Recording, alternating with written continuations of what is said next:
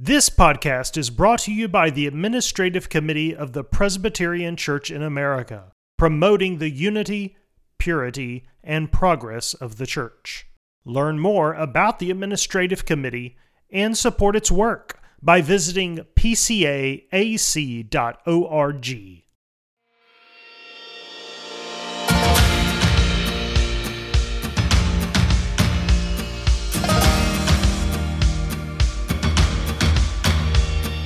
Welcome to Gifts and Graces. All Christians have communion in each other's gifts and graces, says the Westminster Confession. So on this podcast, we help you and your church benefit from the gifts and graces of other parts of Christ's body. Each episode, we bring you a seminar, sermon, or discussion from church leaders across the country and around the world, designed to promote the unity, purity, and progress of the church. This is Gifts and Graces.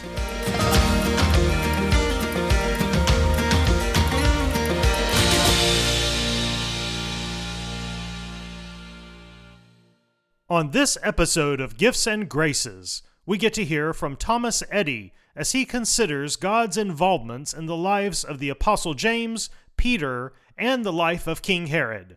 Thomas Eddy is the Ministry to State Associate Director. This was originally recorded as a seminar delivered at the 2022 General Assembly. Let's listen as Thomas Eddy explores the lives of two apostles and a king. The book of Acts, first 12 chapters, covers about 15 years of the early church. And before we begin, I'd like to just kind of do a real quick review before we dive into Acts chapter 12. So in the very beginning,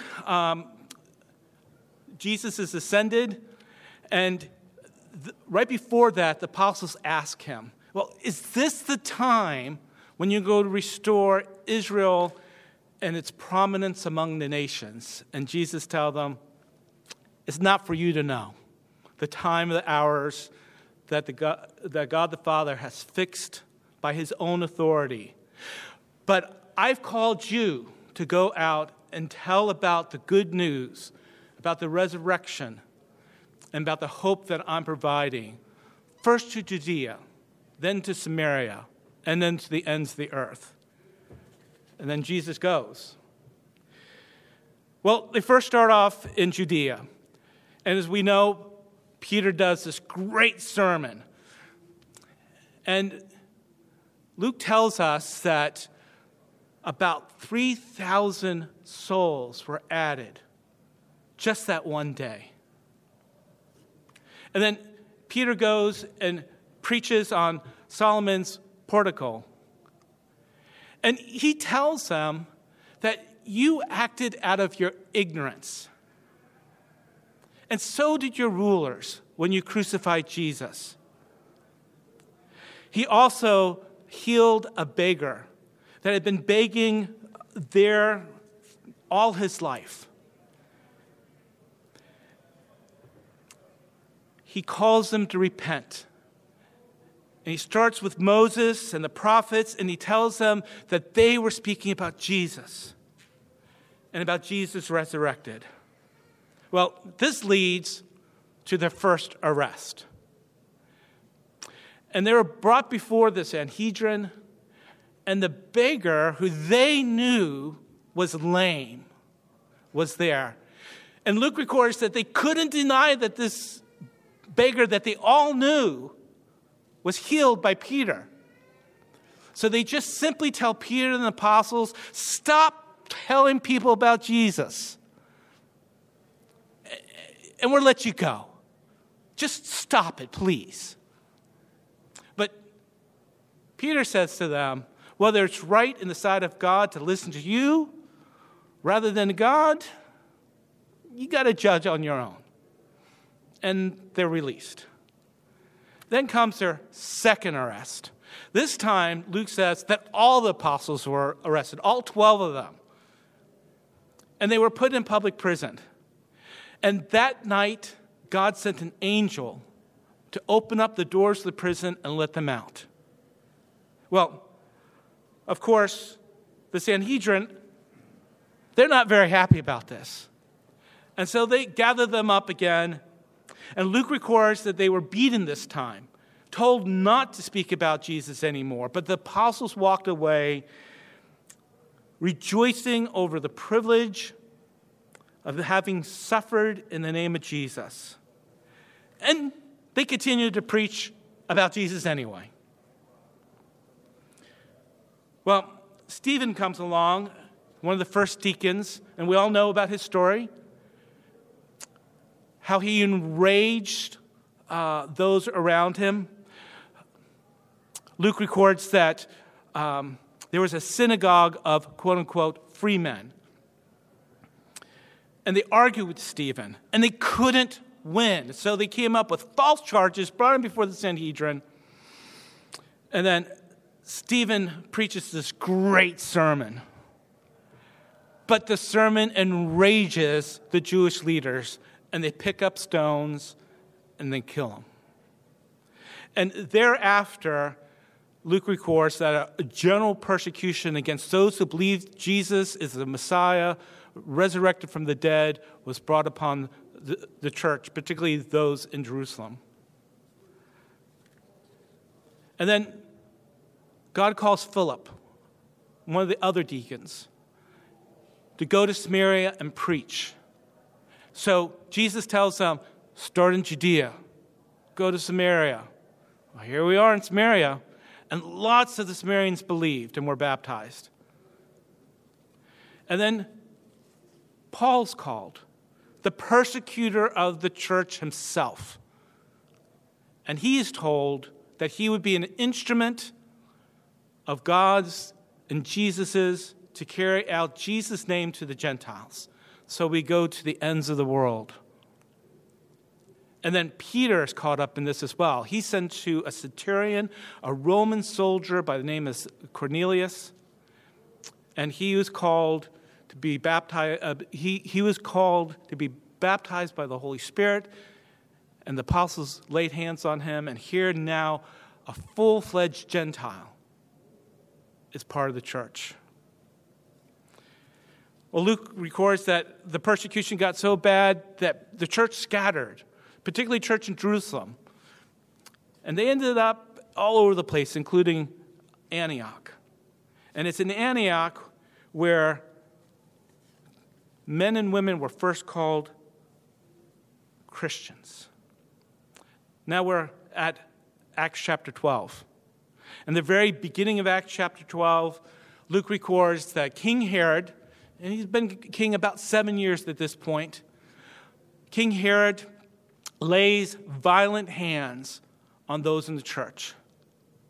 And he killed the apostle James, the brother of John, with the sword. Then he arrested Peter. Luke adds a little detail that this is during the festival of unleavened bread, Passover. Puts Peter in jail. Waits until after Passover and after the festival to execute Peter as well. And you probably know the story quite well. Peter's in jail. We don't know how long. But let's assume he gets arrested at the very beginning of the feast. He's been there for 7 days. 7 days. Church is praying. He's praying. Nothing's happening. Execution day comes. An angel shows up. And Peter's so sound asleep that Luke records that the angel had to strike him to wake him up. His chains fall off. The guards are sound asleep. Angel takes Peter out of jail, leads him away, and then disappears. And Luke records that Peter said that it was at that time when the angel disappeared that he realized he wasn't having a vision. This was real. He was really out of jail.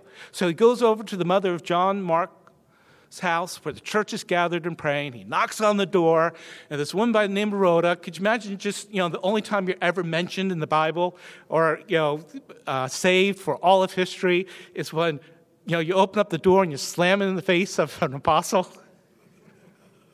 So Rhoda opens up the door. She gets all excited, slams the door, runs up and tells the church. The church says, it can't be Peter. He's in jail. It must be his angel, or it must be something else, or you're just making it up. But he's pounding on the door, and they come down, open the door. It's Peter. He is there. And Peter tells him what happened and goes away. King Herod, on the other hand, he doesn't know any of this is happening. So when he finds out that Peter is not in the jail, he questions the guards and probably assumes that one of them was in on it, and none of them would speak about it. So he just executes all of them. They're all dead. And he goes off to Caesarea, where he has a delegation waiting for him of a bunch of angry people from another country. And he puts on his finest robes. Luke doesn't tell us this, but Josephus does. He recounts the story as well. Josephus says that the robes they put on was made of silver. And he goes out in the morning sun, gives a speech, and the people, because of the radiant robes and the reflection of the sunlight, and his speech just says, the voice of a God. Herod doesn't do anything. He doesn't say anything.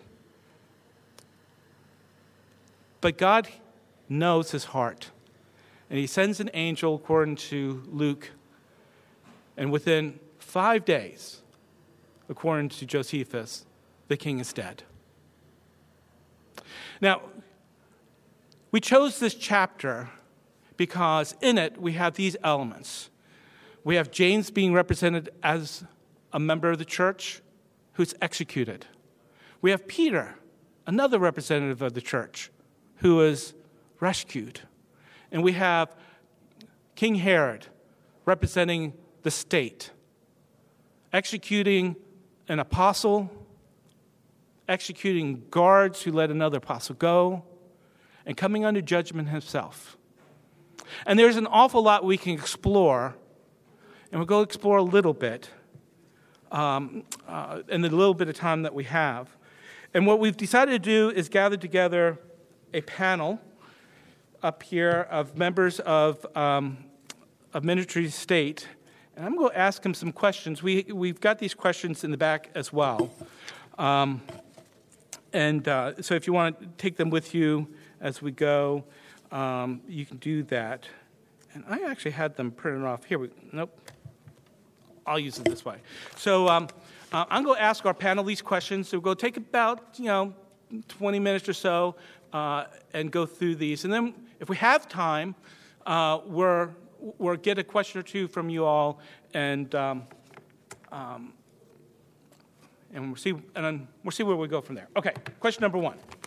In Acts 12, we see how the combination of politics and government power brings harm to the visible church of Christ. And although government actions brought harm to the church, still the church flourished as the word of God increased and multiplied. How do we see politics and government power bring harm to the church in our day? Do we find the church expanding and flourishing as the word of God increases and multiplies? And if not, how is it different in our day? I'll go ahead and take that one.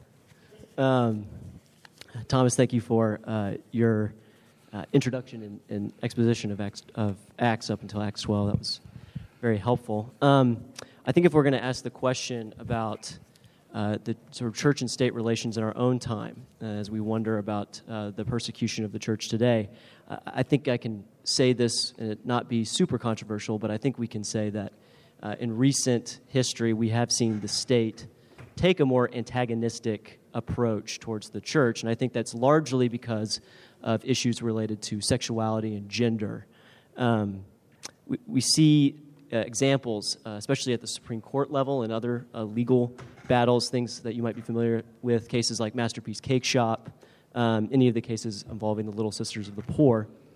And there's currently a case right now before the Supreme Court about a high school football coach who was told to stop leading prayers after games. And so I think taken together, we see this trend of the state really doing its it's best legally to fight the church in ways that might silence Christians about speaking up about their beliefs, particularly on these issues of sexuality and gender. But these are all cases of individuals. I think the question, if we're really going to look at it in context of Acts 12, the question is, what about the institutional church? What about the church as an institution?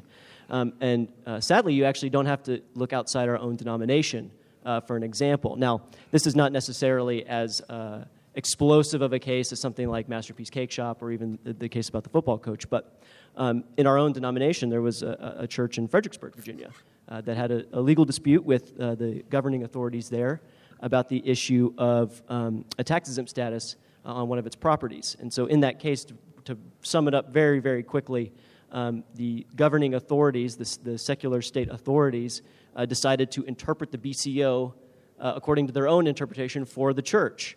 That's a very broad sweep at it, but that's effectively what happened. And of course, this isn't the same kind of persecution like we're seeing in Acts 12, but it is persecution nonetheless. And so we see that in our days, the way that the state has decided to really fight the church on these things is really in legal disputes. But I don't think that is, while I think that is something to be concerned about, and we should absolutely be concerned about it, I think there's also things to be hopeful for.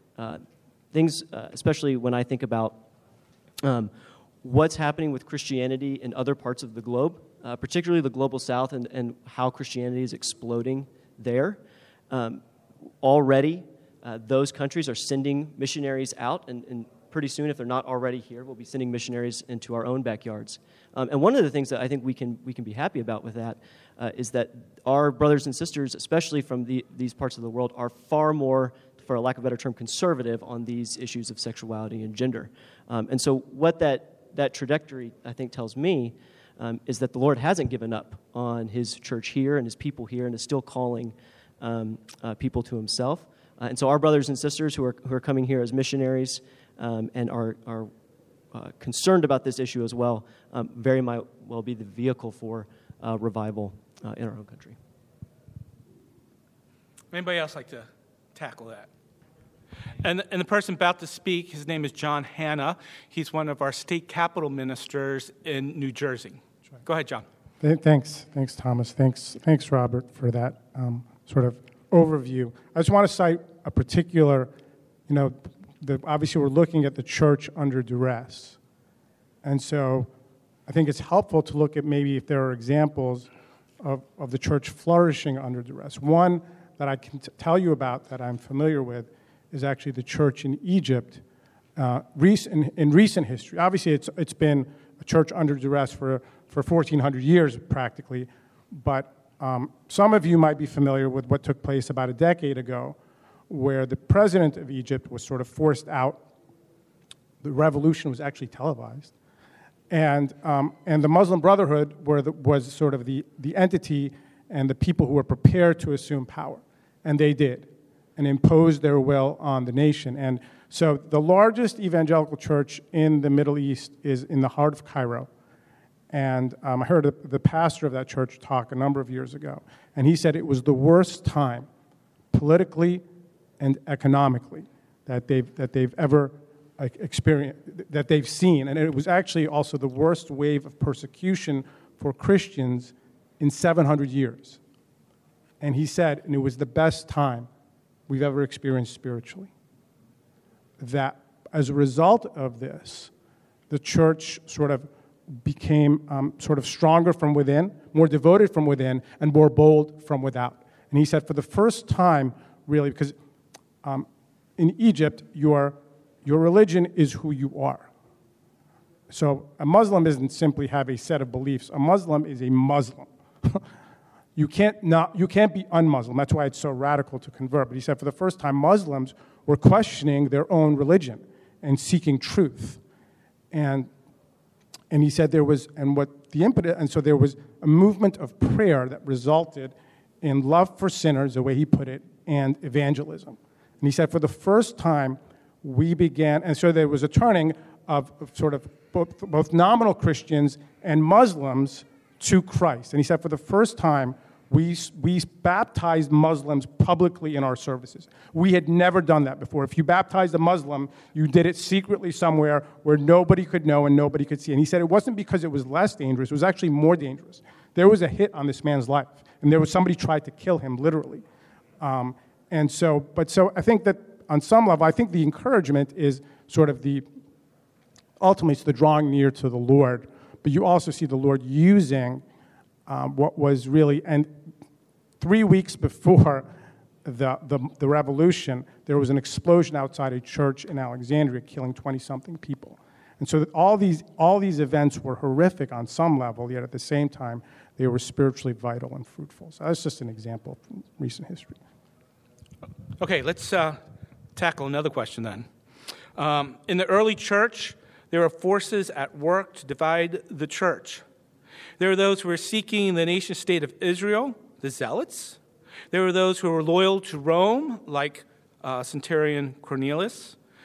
There were those who were zealous for the law of Moses and for the separation from the Gentiles. And there were those that were zealous to include the Gentiles pretty much as they were. Today, there are forces at work that divide us as well. What brought unity to the early church and helped them overcome the things that divided them? Yeah, thanks, Thomas. This is Will. That's who I am. Stockdale. He's another.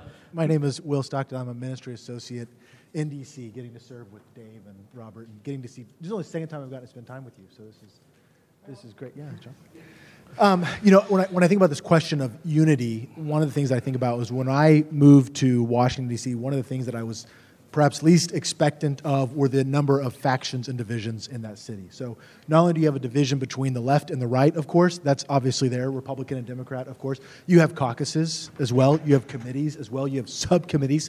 And then off the hill, you have think tanks. You have AEI, American Enterprise Institute, is different from Brookings, and you have AEI is different from Heritage. Heritage is different from American Compass. So you have this plurality of differences, and then within those differences, you have different philosophies that govern different departments. So D.C. is a city of divisions. Before going any further, I want to say that I don't think this is necessarily a bad thing. Founding father of our Constitution, James Madison, who studied under the great Presbyterian John Witherspoon, had a great understanding of human depravity and the fallenness of man, said that our civil rights rest upon a multiplicity of interests. And so the base for our civil rights, a guarantee of civil rights among us, rests on a multiplicity of interests. And so this can be a good thing, a helpful thing, but something that we have to ask ourselves when we look at this division is something that Francis Fukuyama says that no nation can exist without a unified story of peoplehood. So for a place to exist, for a country of people to exist, there has to be a agreed-upon story of peoplehood, where they came from, where they're going, what do they value, what do they want to achieve. That question is being asked in our country, of course, right now. It's being asked on both sides. It's being hotly debated. We don't need to get into specifics. But that's not being asked just because we're Americans or a government, but because we're humans. This is a basic human question, this question of story, this question of who am I, where did I come from, what do I want, where do I value, and where am I going? And so what I would like to say is that when we consider and ask what was it that unified the early church, the apostles, I want to say that it was basically a unified story. It is a story of God's goodness, His mercy, Him sending His Son, Jesus Christ, who was the embodiment and fulfillment of God's story that began with Adam and Eve and that will end in Revelation 22. He is the incarnational fulfillment of this covenant. One thing that I want to say, though, is that I think, we talk about story being a source of unity. I think that we can make a mistake by ending with story in and of itself, by saying that if we just have the right story, we'll be in a fine position. Well, a cursory reading of the entire New Testament would show us that is certainly not the case. That while the apostles and disciples agreed on where they came from, where they're going, yes, the debates came up in how do we apply this? How do we make this work? How do we get from point A to point B? How do we resolve the conflict in front of us? And so, as we look at the story and doctrine, I think that there can be a temptation perhaps to appeal to a type of primitivism, and I would like for us just to avoid that. And so instead, what I would just encourage us to see is that at Pentecost, what did Peter do? He stood up and gave a story. He told about who Jesus was, what he had come to do, how he had come to rescue. And then they made a call for repentance that was based on the doctrine of our sin and need of a Savior. And that this is a story that was held as men as different from Simon and Matthew to Peter and John. And so what I want to end with is this as an appeal. There's a 19th century British lord, we'll bring in the Brits here for a minute, Lord Moulton, who said that the greatness of a nation, the essence of its true character, is measured by its obedience to the unenforceable. So the character of a nation, the true essence of its goodness or greatness is measured by its obedience to the unenforceable.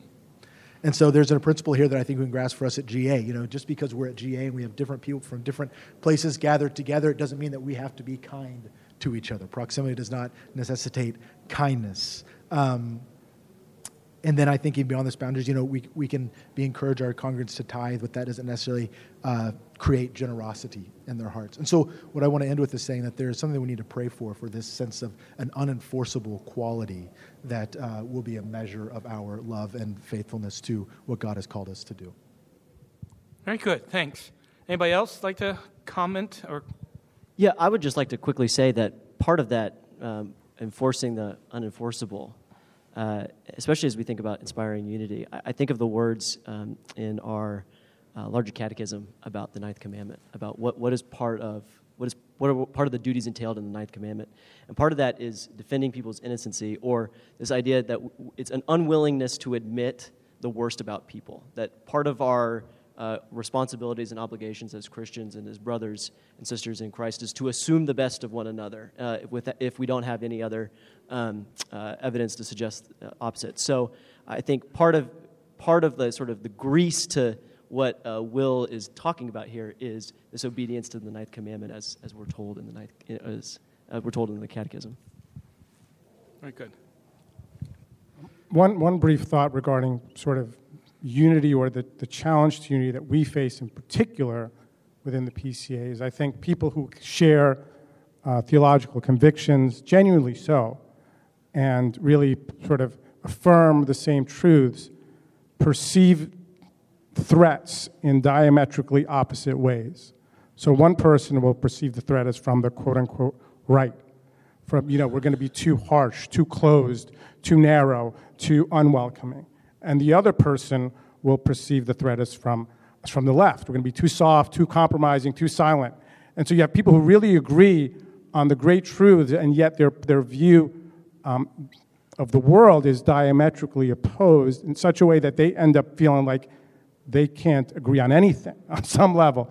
And so I think one possible step forward is for people who are like that to genuinely sit down and listen to one another and find that that's not going to bring us all the way there. We don't want to be sentimentalists. There's still going to be a gap. But I think it can be closed if you realize that this brother or this, shares your concerns on some level and wants to see the same mission accomplished, but they just see things over here as more concerning. And I think there can be bridges sort of built and steps forward that are sort of advanced through that kind of honest listening to one another and conversation. And so that even as we perceive the threats differently, we don't perceive one another as threats in the same way. Hey, John, why don't you keep the mic, and sure. I'll throw the next question at you. So obviously, Christ could have prevented Herod from killing James. Right? He did it with Peter. He did it before when they were all arrested together. Jesus could have either brought about James' release, or he could have brought about Herod's death earlier than he did. Why didn't Jesus do this? What kingdom purpose was accomplished by James' death? Wouldn't the early church be asking these questions as well? Shouldn't we be asking what kingdom purposes might be served by the forces that oppose the church today? How would an answer to this question bring a greater sense of unity within Christ's church today? So I think this is obviously a very deep question. On some level, it gets at our sort of our most basic commitments regarding God's sovereignty and His faithfulness and our suffering and trust in Him. And I think when we face challenges that are from our society or in our engagement with government or politics, sometimes those commitments can become obscured or seem less real and relevant, or at least we can be tempted in that direction. And I think, first of all, to answer the initial question, sort of from a micro or particular level, we don't know why the Lord allowed James to die. We don't know why the Lord, generally we cannot, it's hard for us to discern why the Lord allows one to live and one to die. These are the prerogatives of His sovereignty and wisdom. And, the Lord gives and He takes away. Blessed be the name of the Lord. And so there are particular things that happen around us that we simply don't know. And that's not a cause for us to question the goodness of God, the faithfulness, but actually it's a cause of worship, for us to fall down before Him and worship His godness. And so there's that. However, in the macro, in the things that have been revealed to us, we do know that our Lord's suffering to glory, His death to resurrection, His humiliation to exaltation is our way and life also in Him. It's a dangerous thing to be a Christian in this world. And I think that in some level we're coming to grips with that, and maybe in a way that we haven't before. But we're told directly in Acts 14, through many tribulations, we must enter the kingdom of God. And so to the extent our earthly authorities demand our allegiance to them in their opposition to God is the extent to which we can incur their hostility and their wrath. And we can be regarded as defiant and dangerous. That's just a fact, just as we see the church is regarded in that way throughout Acts. And here's a verse, Acts 17. These men who have turned the world upside down have come down here also, and they are all acting against the decrees of Caesar. Why? They're saying that there's another king, Jesus. Right? What's wrong with these people? But what we find is that opposition, that hostility, those threats are the setting and even the instrument of God for the growth of the church, both spiritually and numerically. The church doesn't grow. The church grows because of it. And so I think it's the same for us today. We live in a time of tumult, a time of conflict, a time of upheaval, even where the most basic question of what a human being is hotly contested every single day. But I think as in the scriptures and as is throughout history, such happenings are the setting for the work of the Holy Spirit and are the indications of the advancement of the kingdom of God and the growth of the church. And the opposition and the vitality and growth are interconnected. And so I think that's part of the reality of what it is that we're dealing with. And it's interesting to note, put this out here for you, that in the Gospels, the demonic realm is the one that seemed to recognize what was going on before anyone else. So could that not be part of the frenzy that we are now experiencing? That the spiritual principalities and powers understand there's something taking place, that their demise is nearer than ever, or something is happening spiritually of some significance within the church and the advancement of God's kingdom, maybe in a way that is remarkable, or a way that is historic, because that's what we see throughout history. These times of upheaval are the times of the churches coming to life.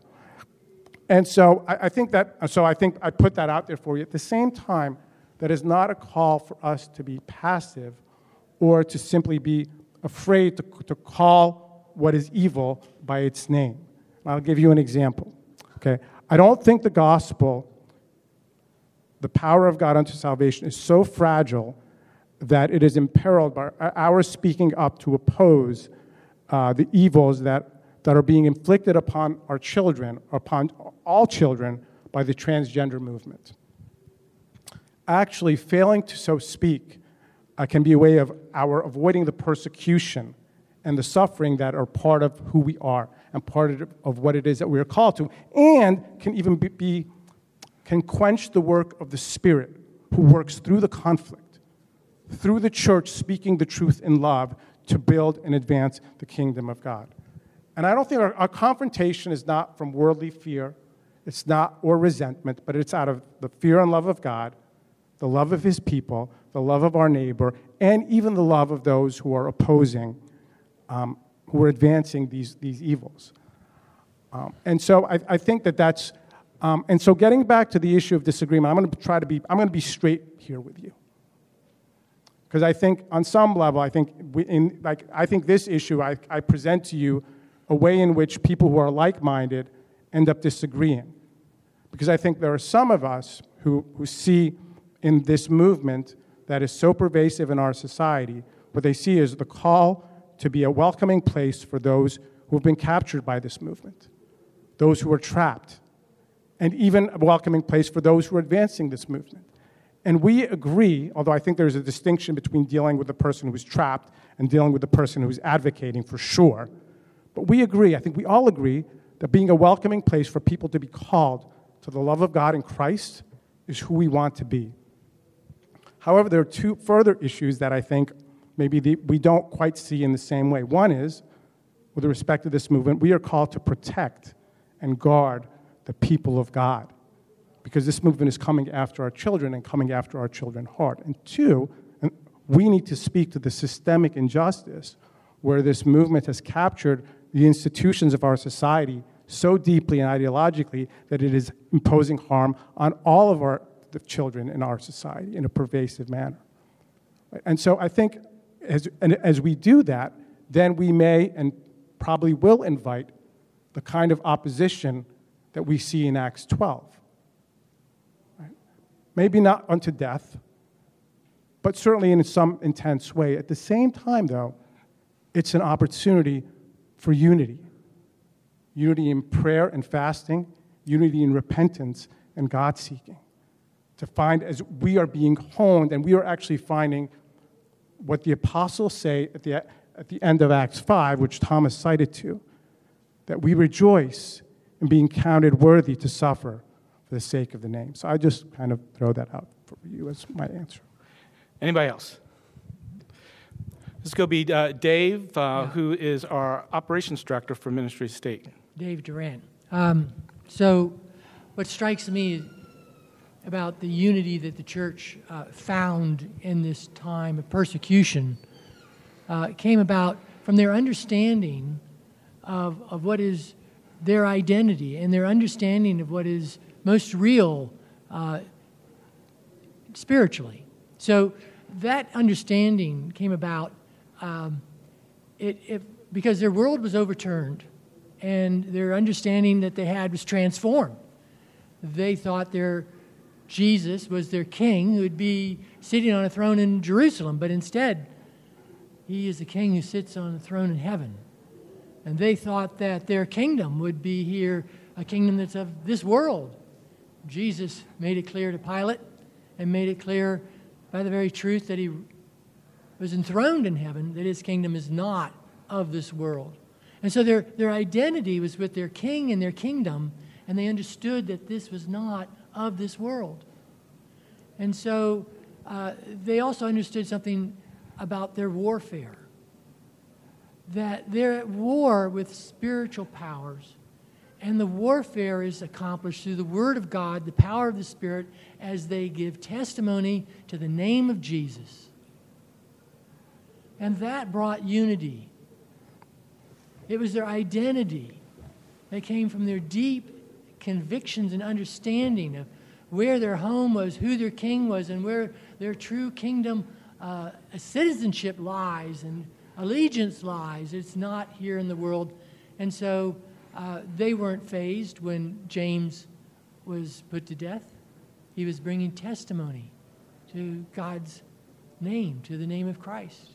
And so is Peter in being saved. And so I think that's what the church needs to remember, is who we are, and gather ourselves around our true identity, our true king, and our true kingdom, and battle the true warfare, and not use political power, not identify ourselves with a political party or a political individual. Our only identity is in Christ. So. Very good. Okay, so in conclusion, this is from Thomas to you. I just want to give you some words of wisdom from the Scriptures.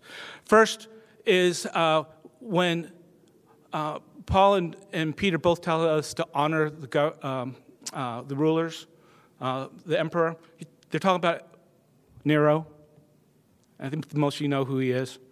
And I think the principle they get is from Exodus here. You shall not revile God nor curse the ruler of your people. We Christians are not to be speaking ill of those who are in power over us, period. And both the Old Testament and New Testament tell us that. Jeremiah, God tells them when they go out to Babylon to build houses, plant gardens, seek the welfare of those around you. Pray for them. Pray for them. So we shouldn't be praying ill prayers to the politicians we don't like. We should be seeking their welfare and pray for them. And lastly, Paul tells us, bless those who persecute you. Bless those, do not curse them. Rejoice with those who rejoice. Weep with those who weep. Live in harmony with one another, which means that when we have political differences between us, we listen, we don't argue, we respect somebody else's difference from us, we live in harmony with each other. Do not be haughty, but associate with the lowly. Never be wise in your own sight. And most importantly, do not repay evil for evil. Give thought to what's honorable in the sight of all. And if you remember nothing else from this, remember these words. If at all possible, so far as it depends on you, live peacefully with all. And that should be the message that we give to those who wonder, how do we deal with this political division in the church? Thank you all so very much for coming.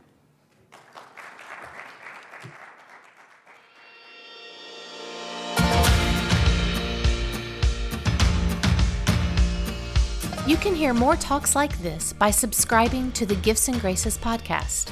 You can also hear more content like this by attending a seminar at General Assembly. They are free and open to the public.